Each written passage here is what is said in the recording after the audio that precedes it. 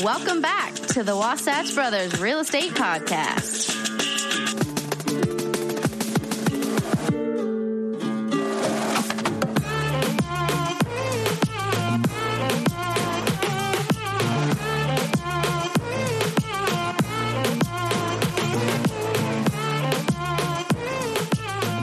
All right, welcome back to another episode of the Wasatch Brothers Podcast. We got a sweet guest today. It's my brother, Steve Wilcox. He is a loan officer at Primary Residential. A few things about him.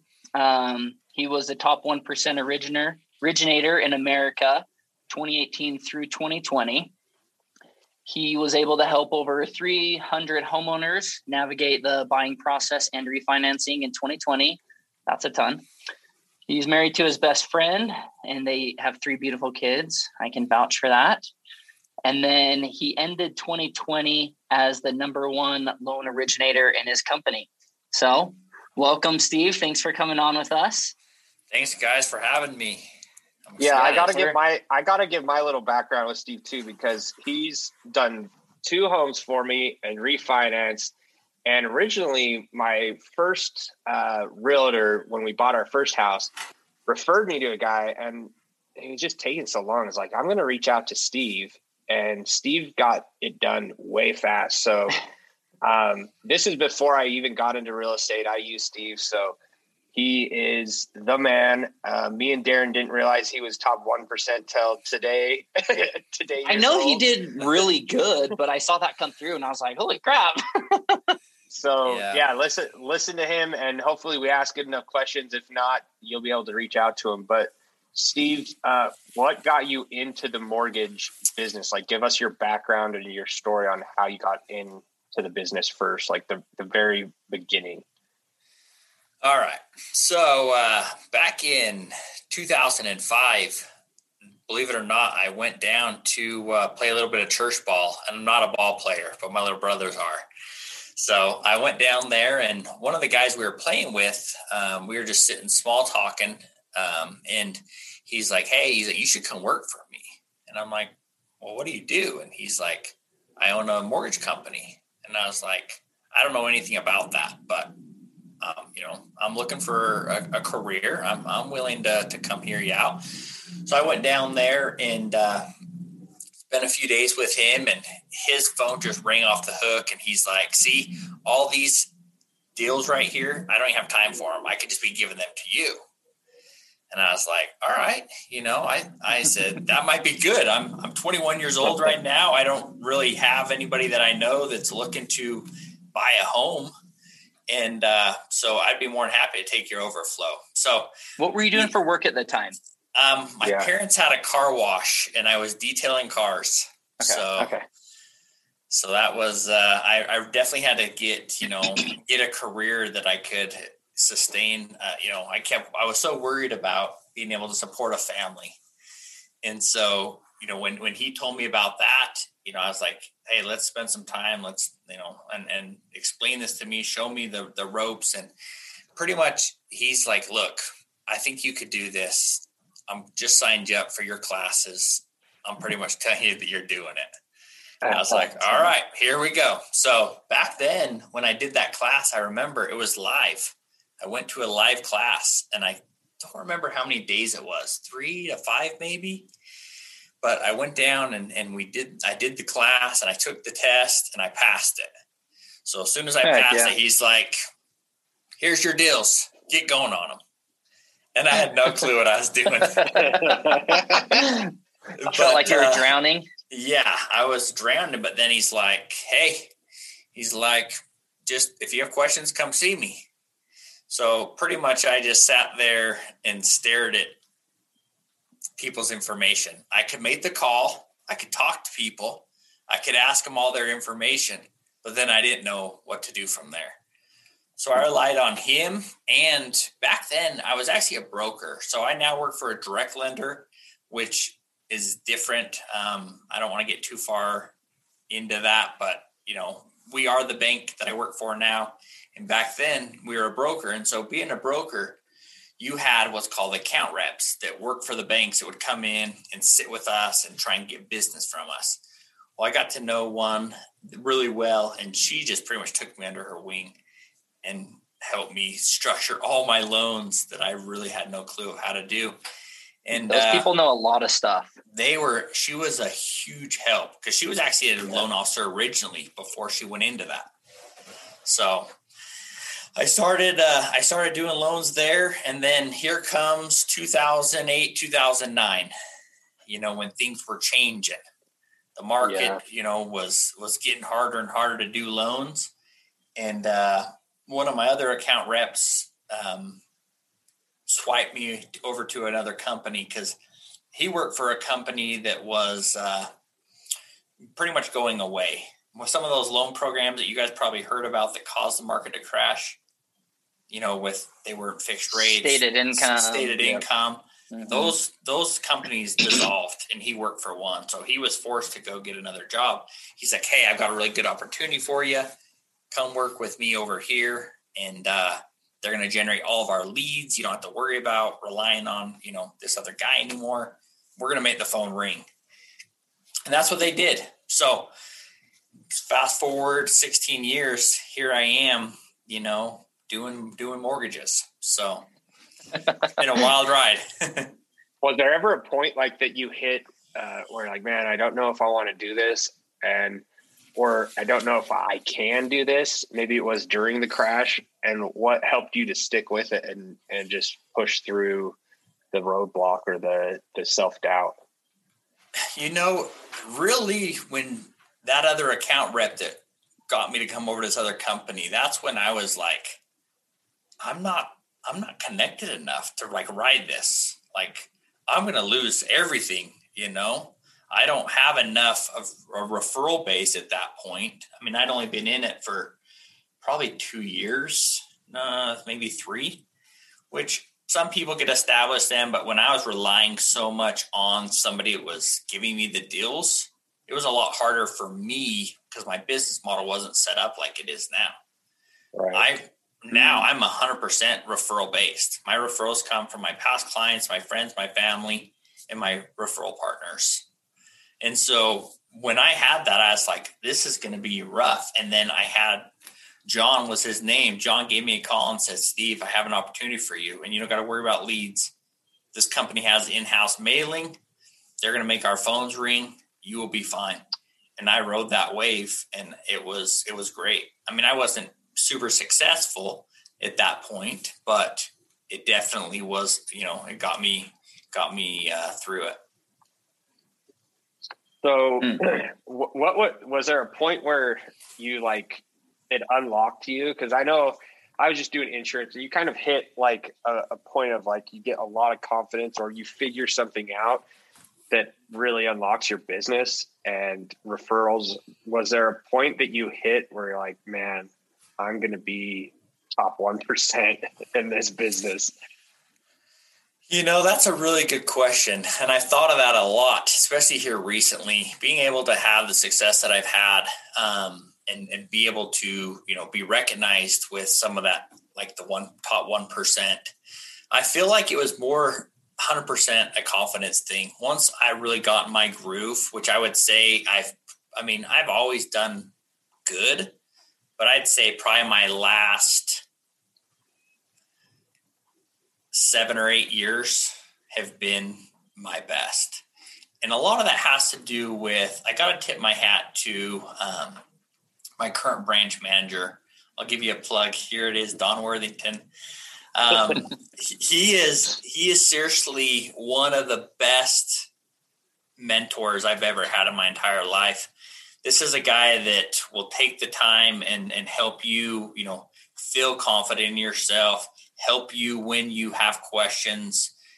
He's a book of knowledge. I mean, the guy has a lot of, he reads a ton of books or listens to them, but he learns and retains a lot of really interesting stuff that most people wouldn't spend a lot of time on. But one thing that helped me was I'm really good at sales. I'm really good at talking to people. But when it comes to like sitting down and focusing and like submitting files, I'm awful. It's my weakness. Is boring, yeah. And so so when I first started, I went over to Dawn. Today's my 9-year anniversary with them, with the Congrats. company. Yeah. I just barely saw an email. 9 years. Wow. 9 years that I've been with Primary Residential. And that's so I went over with Dawn. You know, he used to walk by my desk and I'd always have a stack of files. He's like, "Hey, what's all these files?" And I'm like, "I got to get them submitted." He's like, "You don't have them turned in?" I'm like, "No, they're sold, but I don't have them turned in." I said, "It's just, I can't sit down and focus long enough to even turn them in." So at the end of the day, he's like, "I want you to take this DISC analysis." Have you guys ever heard of that or taken one? Yeah, I have it. Okay. Mm-hmm. So it's called the Tony Robbins DISC analysis. And it's this thing that you go online. I recommend everybody to do it. It will really help you learn more about yourself and find where your weak points are, and also help you better, yourself in the end. So he had me take this test, and I was really good at, obviously with my, I was a high D and a high I. So the D is like the driver. That's just my personality. I am direct. I don't have, I don't like working for somebody, meaning micromanaged. I like to be able to do my own thing, but I also like, to have the support when I need it as well. So that's why I kind of have the best of both worlds right now. But then I'm a high I, which means put me on a stage and, I'll dance for everybody. I'm very energetic. And Life of the party. That's right. Hi. And so where my weaknesses was like my consistency and my stability, which is more like sitting, doing tedious things over and over and over and over. Like, put me on a phone. Let me talk to people. Yeah. So you guys are all gonna. So anyway, so once we did that, he's like, "All right." He's like, "I have a plan." He's like, "We're going to get you an assistant. Like, you need somebody that is going to sit down and do all this back end work for you." I was just going to say that. I was like, it sounds like you need an assistant. Yeah. Yeah. And so that's when when we hired my first assistant, Debbie. She is the complete opposite of me. She loves paperwork. She loves the consistency of being at a desk all day, working at her computer, going through everybody's, loan applications and their pay stubs and their tax returns. And she loves that, but she doesn't really care for sales, which is fine. I do what I'm good at, and she does what she's good at. And we're a great team. And so that is really when I say that, I started having my most successes. Once I really figured out where my weaknesses are, I was my biggest hurdle or speed bump. Yeah. When was that you hired your first assistant? Do you remember what year it was? I would say probably 7 years ago. So that's kind of when you just said that, like going back, that's kind of when you started having the most success that you've ever had.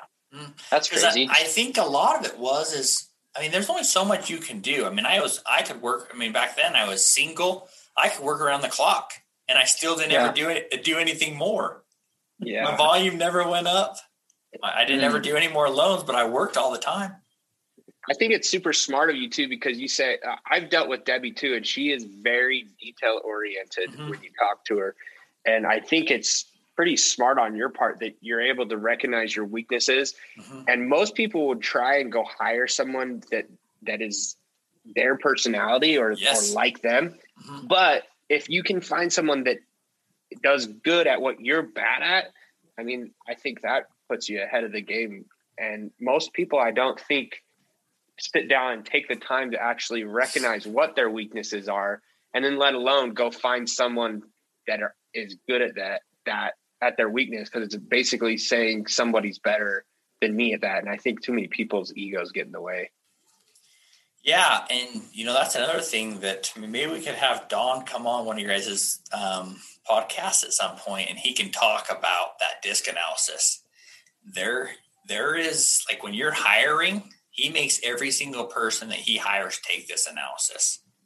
and he makes sure that they are going to be a good fit for what that job is going to entail. Yeah, he doesn't want to train somebody up and have it not work. And it doesn't work out. Yeah. That's interesting. I took that a long time ago with Jordan. Actually, Josh Patel that's where I did it. Mm-hmm. But that's been 10 years. Oh, you took the disc analysis? Yeah. Doing door to door with Josh. I don't know if it was the year you were there or not, but I should probably do it again, especially now that I'm older and not just like a wayward college student, you know? He probably told me to take it too, and I was just a young kid. You probably just said no. Yeah. I'm going to write that down. I'm going to do that. So it's the Tony Robbins disc analysis that you did. Yep. Okay. So I kind of have a question because and this will probably help buyers out there too that are listening to this. The market's so crazy right now. Like I have people saying, "Oh, I want to go look at a home." It's like, well, you need to get pre-qualified or pre-approved. Mm-hmm. And some people don't know the difference between the two. And I've looked it up, so I know. And I think some people use them interchangeably. But is there a way that you could explain it better because you're in the industry? What is pre-qualified? What is pre-approved? And what's the difference? Yeah, so pre-qualified can mean a lot of different things. It's a very wide range, vague word in our business. I mean, for somebody to get pre-qualified, I literally could just take someone's phone call, say, "Hey, what's your income? What's your credit? It sounds like you're pre-qualified. Go find your home." Mm. Really, all it says is you just have, pretty much been pre-screened, right? Okay.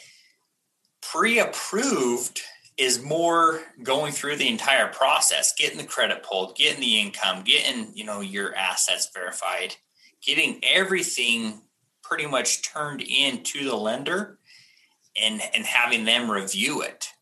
There are some companies out there that they run every single person through, through underwriting before giving them their pre-approval.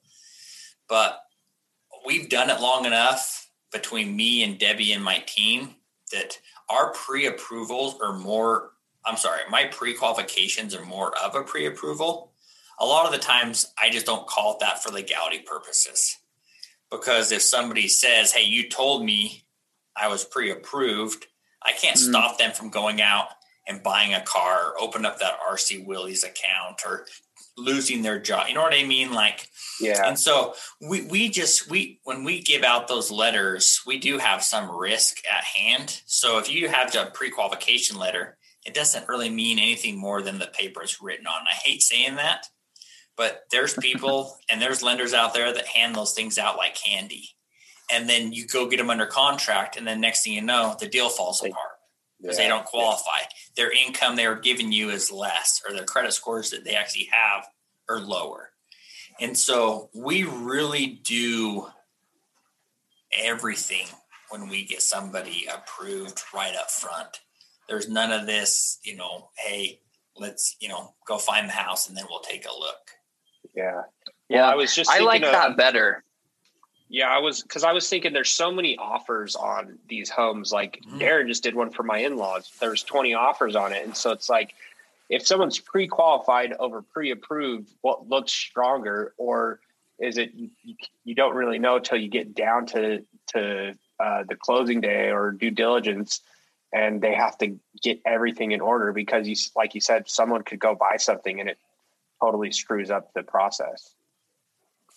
Yeah, and I don't feel that it's fair to waste. I mean, I'm busy as it is. You guys are busy as it is. I mean, there's so many offers on homes that I don't want to waste my time. I mean, Are you qualified or are you not? I don't mean that in a bad way, but you guys don't want to be going and showing homes to people that can't really buy it. Yeah. I know that it's happening more now than ever, especially with the market and how competitive it is. I know that I've heard from a bunch of agents in my office, others that I've talked to, tons are taking backups pretty consistently just because it's so competitive and people are trying to get a house so badly that they are just trying to so-called slam it in And then they get to, maybe they're financing an appraisal deadline and they're like, their lender lets them know, hey, this isn't going to work. And then boom, the house is back on the market. I see it really consistently on the MLS, back on the market, failed due to seller financing. Yeah.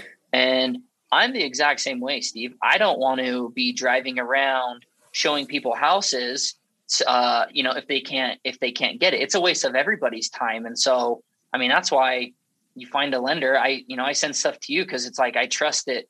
Like, I'm going to send these people to you. And if you tell me that they can afford $450,000, then I feel really confident in that. And that's a huge aspect. That's a huge aspect to having it's not just us as agents, getting an offer accepted. There's a totally another side of the lender that you basically have to create a team to make the deal work and to make it happen. Right. So true. So true. I mean, I can't tell you just from, other people that I know in the industry that will complain of like, I had this pre-qual letter. I called the lender. The lender just said, hey, they weren't even looking at a house. They still got to sell their other one, but they just needed a pre-qual letter to see it. So I gave them one. And it's like, what are you doing? That doesn't help anybody. No, not even himself. But that is because, things are going so fast off the market right now that sometimes people don't have, and this kind of give, some of you potential buyers out there. I mean, you want to start the pre-qualification process or the pre-approval process well before you start looking, because once you start looking, you get excited. You want to go see them. They're coming off the same day or the next day in this current market. And it's discouraging to them to come to me because I'm not just going to hand them a letter. It may, depending how fast they get me their stuff, it could take me a day or two. Yeah, we actually just had a training on this yesterday where they're saying, as an agent, as a good agent, the first question you need to ask is, are they pre-qualified or pre-approved? Mm-hmm. And I think a lot of agents are just getting into the industry right now, and I don't know if they're money hungry or just don't have good mentors or what, but they go and just show people homes without asking that question. It's like, why? And especially because the market's so hot, if you're not pre-approved and someone falls in love with the house and wants to put an offer in, then you're also screwed as an agent because you can't do it yet. And that might lose you business because now they're mad at you because you didn't do it correctly. So I just wanted to, I actually have a girl I've been sending homes, and she's like, can we go look at this one? And I said, are you pre-approved? And she's like, no, not yet, but I want to go look at it. I'm like, we might as well not waste our time because it's going to be gone this weekend. I mean, I don't want you to fall in love with the home.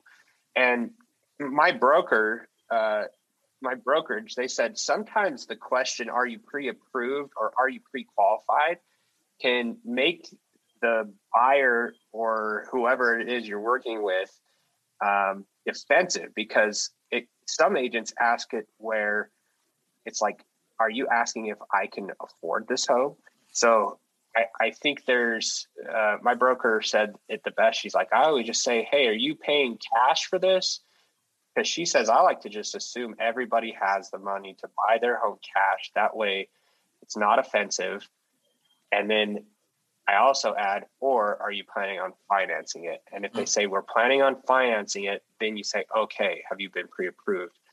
And it really matters how you word things, because it can come off offensive when you're talking about money. That's really personal to people. So are there any learning, maybe like a deal that you've done or a client you've worked with that could be a good learning experience? Maybe it was a terrible mistake or just it was handled really well that we could learn from.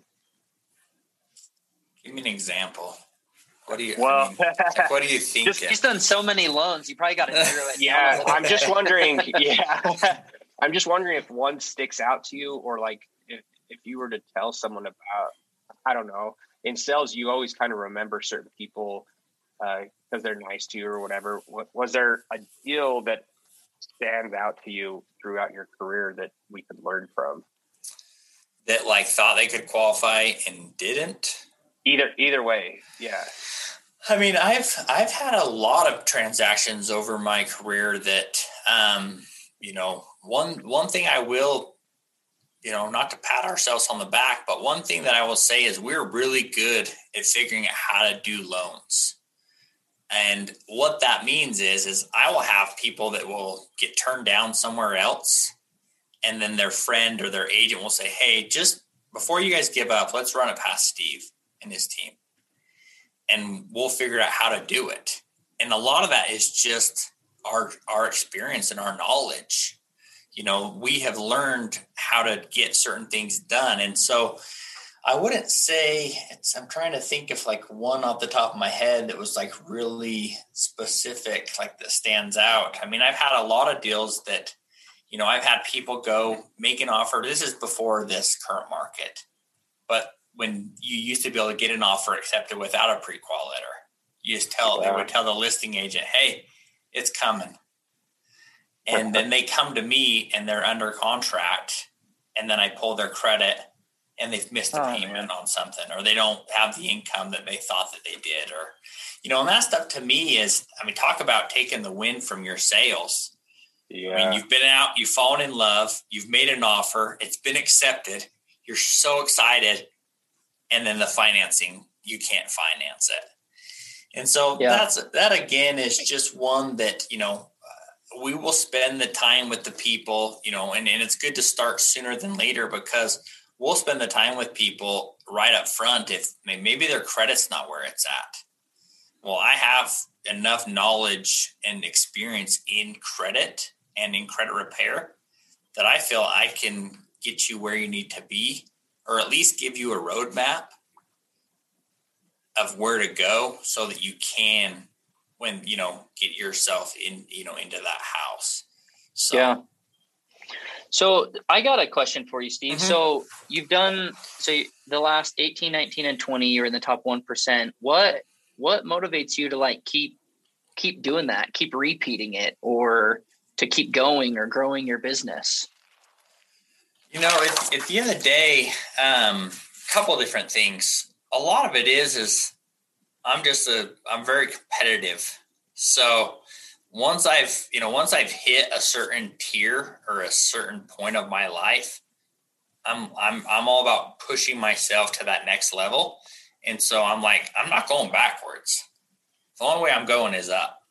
So regardless of the fact that it's such hard work, and it's a lot of time away from my family, and a lot of time spent in the office or on a phone, or late nights and weekends, I just have kind of said to myself that I want to be an inspiration to people, that people can go out there. If you put your mind to it, you can do it.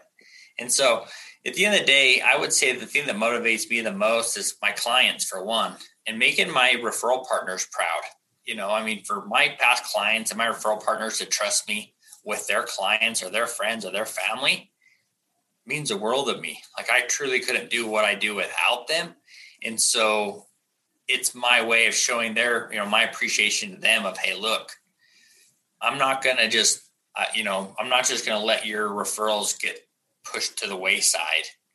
We're going to make sure we take care of them, and then we do a great job.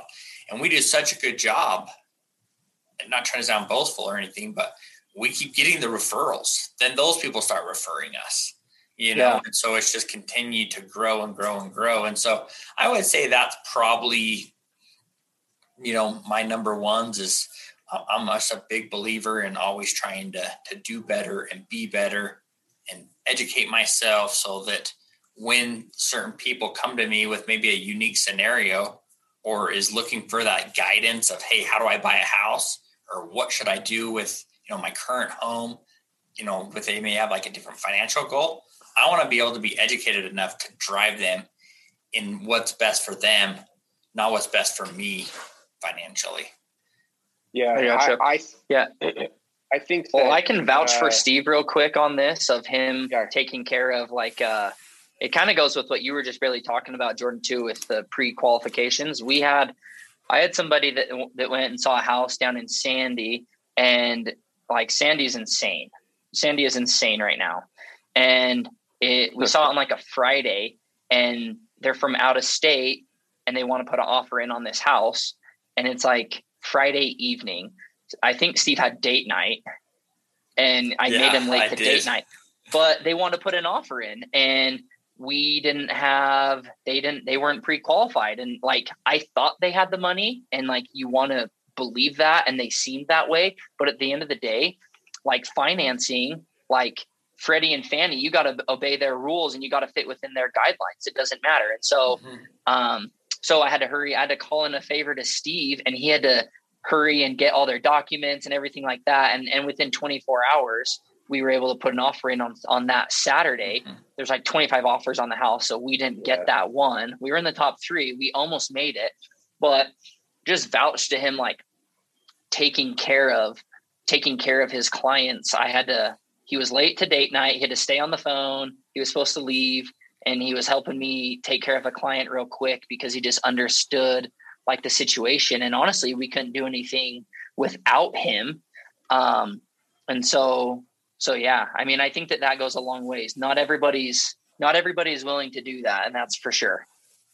Yeah. I'm going to pump Steve up a little more here, because we're your hype man today. Well, and he said like the mortgage part is such an important part of our deals too. And my mind and my thought process goes back to when we were buying our first home. Like, we didn't really know what we were doing. And it is stressful buying a home and being under contract. And so the first mortgage lender that I'm with, we're like, so what do we need to do? Like, what do we need to get ready? Like, we wanted to get him paperwork and everything. He's like, just wait, we don't need anything yet. And it's like, what do you mean? And so I remember when I called Steve, it's like, dude, let's get this going. Like, there's gotta be stuff that I can start sending you. And the feeling I had from talking with Steve and the other guy was night and day difference, because it's just like, he explains the process to you. He takes the time. He doesn't make you feel like you don't know what you're talking about.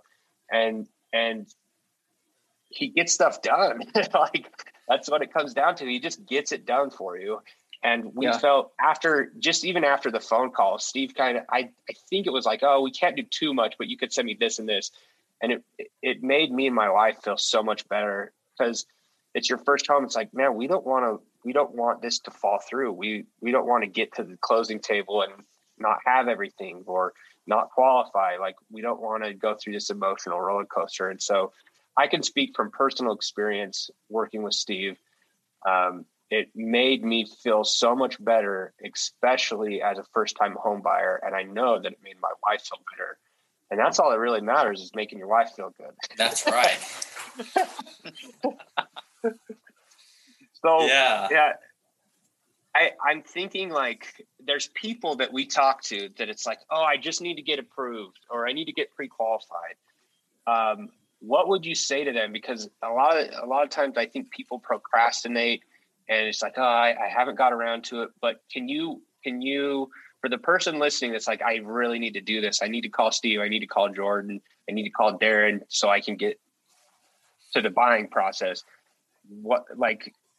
Tell them how easy it is, or tell them, like, what's the first step they need to take. So the first step you guys need to take is just make the phone call. The financing part of the home buying process isn't the sexiest part. That is for sure. I mean, the fun part is getting out there, looking at the homes, seeing the homes, getting a feel for the home, like getting asked, what's your income? What's your credit? Gather your pay stubs, give me your bank statements. That's not so fun. It's all the stuff that we don't really like to talk about. Like, we're all very private people. It's not like we walk around with a thing, like a necklace around our neck that says, hey, I make $50,000 a year. You know what I mean? Some people do that. Yeah, but most don't. And so it's always one of those uncomfortable things that we don't always just like to talk about. And so part of my job is to, help me better understand, what your, what the goal is at the end. Because there's so many people that in their mind, they qualify. They're like, this is going to be a slam dunk. I'm a highly qualified individual. And then once I start talking to them and I learn that their down payment money is in the safe at the home, they don't qualify for what the guidelines require. Yes, you maybe have the income. Yes, you may have the credit. Yes, you have the cash, but the cash will not allow you to meet what that guideline, requires. And so that's where we need to right up front get everything laid out on the table. And let's make sure that if you guys go out there and you find that house of your dreams, or that one that you fell in love with, or your wife fell in love with, that you already envisioned raising your family at, let's make sure that if you do fall in love with it, you can buy it. Because nothing is more discouraging than falling in love with something and having it take, I have a lot of uncomfortable conversations, and it's hard, but it's that would be hard. To take that away from somebody once they've already, I guess, like me handing you the keys to your car and then just saying, "I just kidding, you can't buy that." Yeah. Seriously, but that's why it's so important to get pre-qualified, just because of that exact thing. You can't say it enough. You can beat a dead horse. It's like, I try to encourage my clients to do that too. First is, hey, get pre-qualified, because it would suck if you found a house and you loved it and then you can't qualify for it. Well, like, that's just a waste of your emotion. Yeah, it's very emotional too. It really is. Like, you guys get to see a whole different side of like what I see, like me and Darren were just talking about this the other day, like what he's hearing and what I'm hearing are two different things, and it's probably because, our side of the loan, it's very tedious. It is overwhelming. And we try and, we've built some systems and processes that we have in place to make it as fun and smooth as possible, and so we do the best that we can, but just, to some people, they don't understand that, because guess what? It's not what they do every day. This is all I do day in and day out. And so I'm comfortable with the process. They're not. And so we got to make sure that we get them comfortable with it. But that's a huge one for me, that I just can't imagine, taking someone out, having them fall in love, which is not really realistic in this market anyways. Let's say 5, 6, 7 years or whatever from now, someone's like listening to this, it may be different, but right now, hopefully it slows down just a little bit so that it's not so. Hopefully there's a little more inventory to balance it out just a little bit, because it's pretty nuts. Well, go ahead. Go ahead, Steve. Bear with me here. I'm going to pull up a note real quick, but I jotted something down that we just got word of. And, this is, for all the people that say, hey, I'm going to wait for houses to go down, or house prices to go down. Is this interest rates? Because that's actually what I was going to ask you next. No, but we can talk about rates as well. But I want to kind of say, I want to talk about the reason that it's, best to sell or buy now, kind of give you guys a little bit of that, because they just approved, you guys are probably familiar with forbearances. So when COVID hit, mortgage companies allowed people to go into a forbearance, which is no payments. Okay. Right. They're pretty much saying, hey, look, I can't make this payment right now. And the mortgage companies were giving them 3, 4, 5, 6 months of no payments, and they weren't like reporting any late payments. Yeah. And it's when COVID hit, it did put some people in some financial strains, right? They maybe lost a job, or they worked in a factory and, social distancing stopped them from being able to go to work. So it did affect people's income. And so the thing that I just learned is forbearances were just extended for another 18 months. Cool. So do you know what that means? That's means for 2 years. Even people that can't make payments are protected. But I heard this with tenant. Is this with tenants too? Because I heard that landlords can't even call to ask for rent. There is some laws and regulations behind that, but with me learning that, I sat down and I was like, man, what does that mean? Well, here's the thing. No lenders can foreclose, which means there's no new inventory hitting the market. The only thing that's going to hit the market is new construction and people moving around, selling their house, going somewhere else. So, that's going to continue to affect us as far as a challenge in the market, because the challenge right now is we can't get supply and demand in check. Right. And I hate to say that you want foreclosures, but because I don't wish that on anybody, Yeah. But at the same time, we need the inventory. We've got tons of people that want to buy houses that can actually pay for the home. Yeah. Well, and one thing, it not to make it so it doesn't sound rude. It's not, you don't wish that on anybody, but Never. It almost needs to run its natural course because it's being like, some people are like artificially allowed to stay in their house if they maybe couldn't afford it. Now, like, you do worry about those people and where they could go, but at the same time, if people can't make their payments, then that's a tough spot.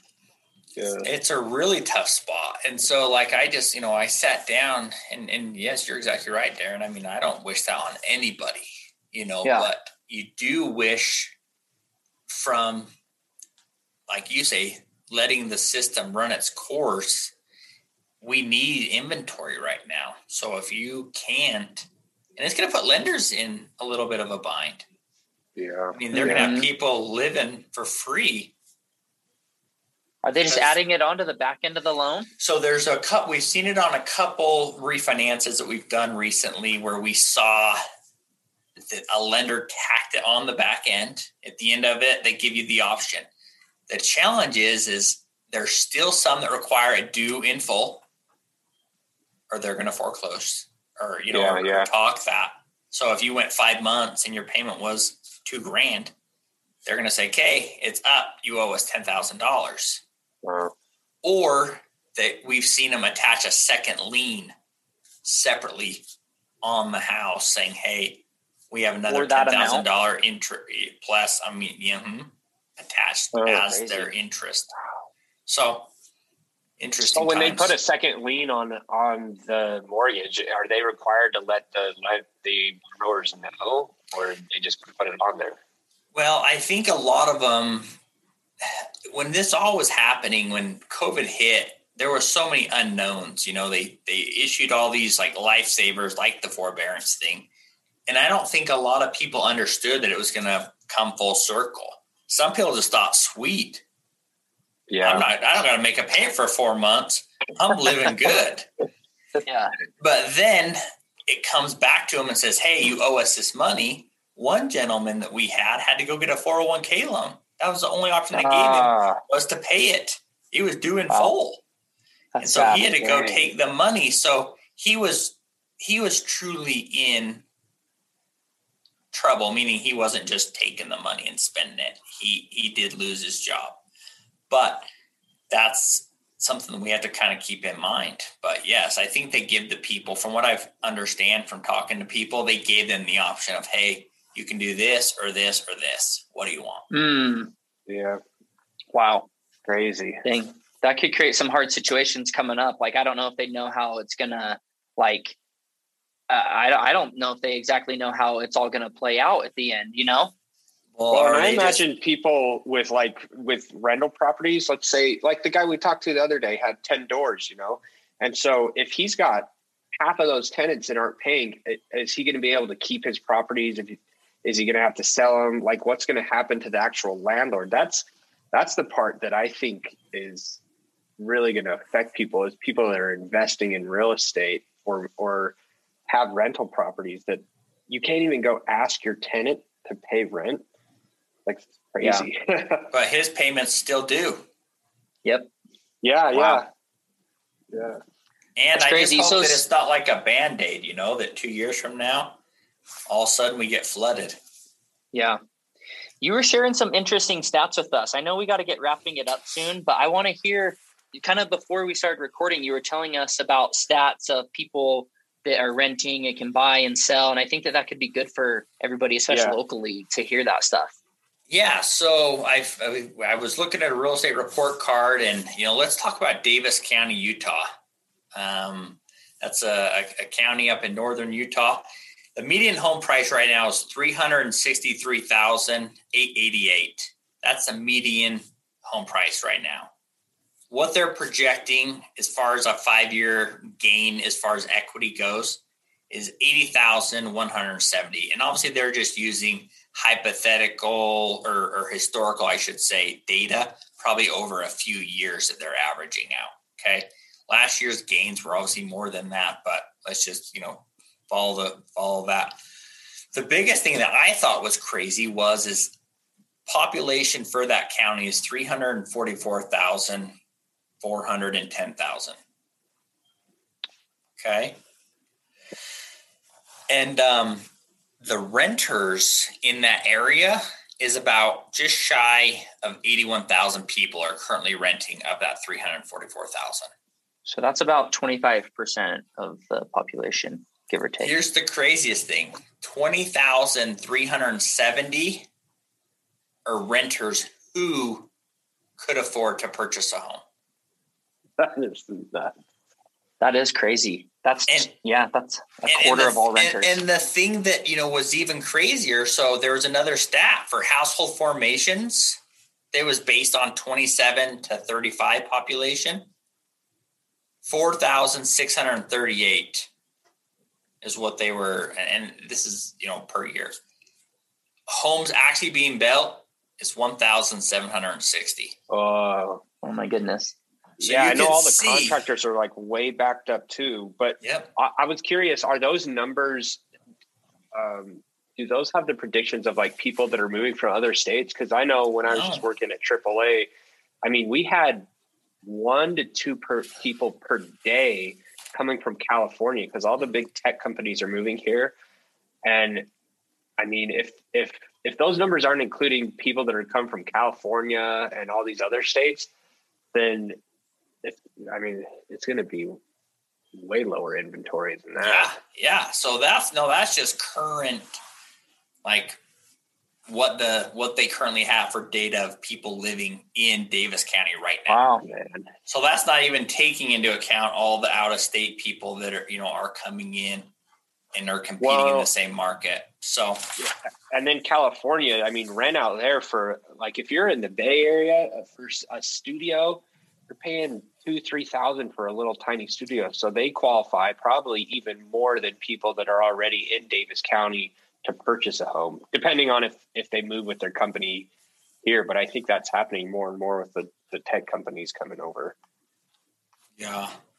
Well, I think that's like I said, at the end of the day, we can't get our supply and demand in check. So my advice to everybody that's listening to this, like if you're thinking of home ownership, it's not getting any cheaper.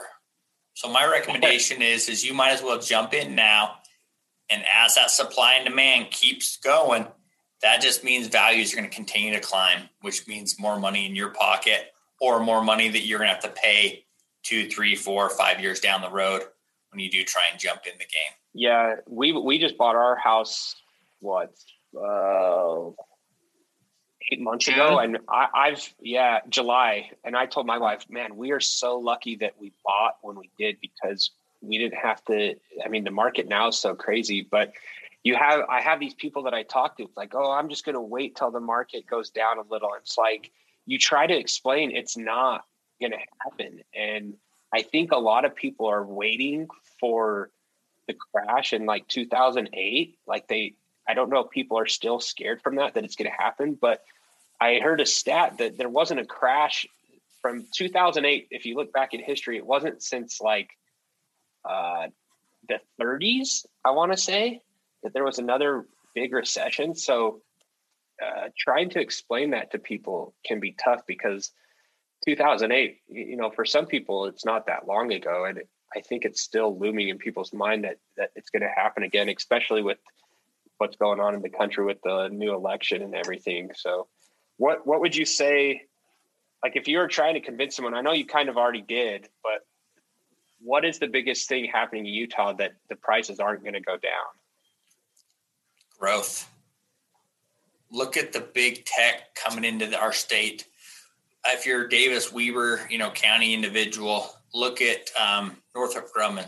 right? They just got that huge contract up on Hill Air Force Base that's bringing in big. I mean, even executives, like even your $1 million homes are moving. And that's simply because they're bringing so many more people to fill the jobs at that big movement. And so my thing with Utah is our unemployment rates are extremely low. Our growth is extremely high, and we can't seem to get a handle on our supply and demand. And so it's just, that's the way it works.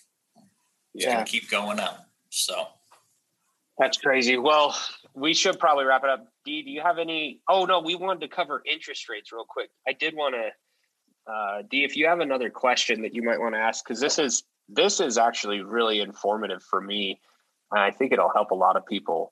So if we need to go over it by a few minutes, we can. But interest rates, I know that you said that they're on the rise, and my broker just talked about qualifying people that they can't really lock their rates in until they have a house under contract. And they said the last 3 weeks, it's gone from like 2.5, and now the best rate they can get is 2.7. And then that affects the purchasing power of your buyer. So can you explain to people, if you do wait, this is just another reason to buy with interest rates. They're still great. 2.7 is awesome. But if they continue to wait, what happens to their purchasing power? Well, it's a really good question. So, if the market keeps going like it is right now, we're definitely going to see a norm of rates in the high 2s to the low 3s. So, and at the end of the day, historically, that's still amazing rates. I mean, if you look back, even if someone's buying a rate at 3% or 3.25%, it is cheap money. The rate on our first house was 3.95, and we thought it was awesome still. Mine was at 6.75. Oh, First house. Wow. 6 points. So it's all relevant. I mean, some people get hung up on, hey, well, houses are more expensive. Yeah, but rates are so cheap that's why you can buy that more expensive house. Rates were higher then, so house prices were lower.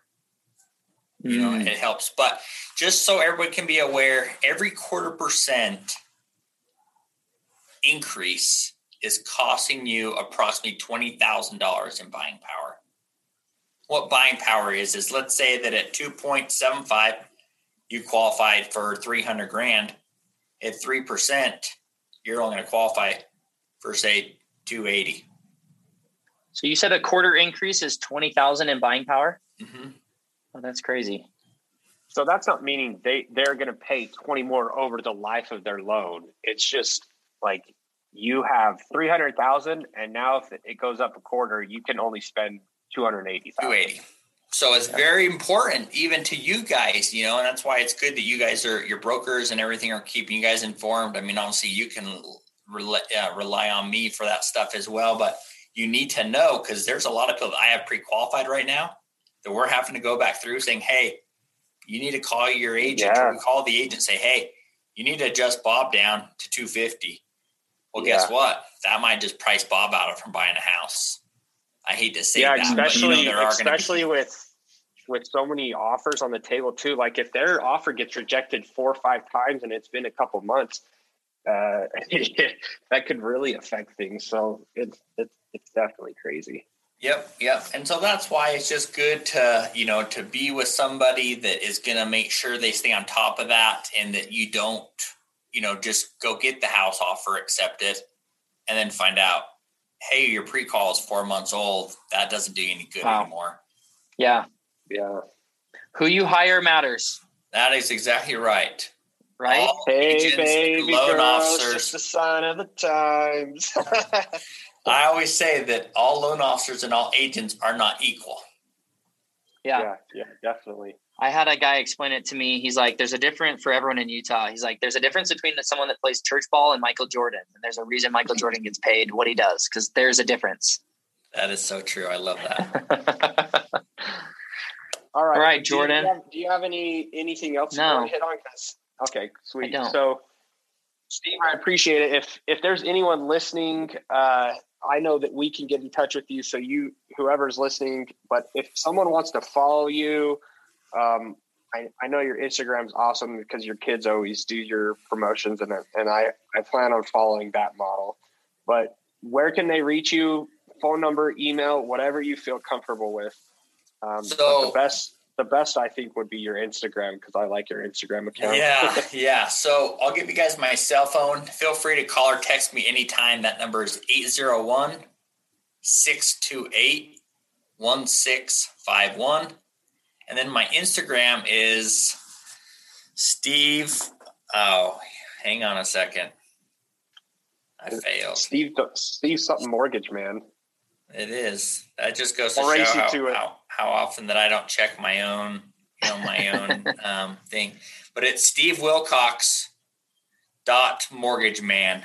So, yep. Okay. That is where you guys can find me. And, if you guys ever even have questions on anything, whether mortgage related or just want somebody to talk to, I definitely talk your ear off. So when the Jazz lose, I'll call you and start crying that the refs, made a bad call. All right. Well, Steve, we appreciate having you on. I know we have a special connection because you're brothers with Darren. But even working with you just from a business standpoint, I've had experience with you. Darren's had experience with you. I think we couldn't recommend someone better in the industry. You're the top 1% in the nation. So if you're looking for someone that knows what they're talking about with mortgages, Steve is the man. Steve, the mortgage man. But the reason we started this podcast, and there's 3 reasons I kind of explained to you before, and we kind of like to just do a recap of the episode. But one is to educate. I think you taught us so much valuable information, especially for me as an agent. I think this is probably the most that I personally learned and what the market's like. It just gave me more of like an insight of what's going on and how crazy it actually is. So I definitely think you educated us. The other one is to inspire us. If you didn't inspire anyone listening, you probably, I'm not saying that, you probably inspired them to at least get going on the process of buying a home, because it's not slowing down. The inventory is not going to get any better. So stop waiting.